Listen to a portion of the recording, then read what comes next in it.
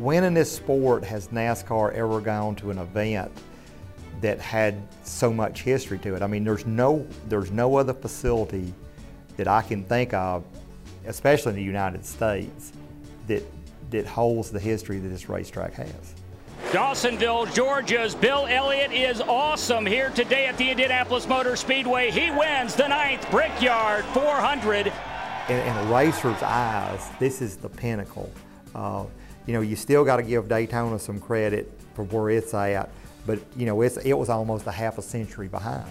I think Indy set the stage for what race and, you know, ultimately NASCAR and everybody else. I mean, this is the place to me where it all started.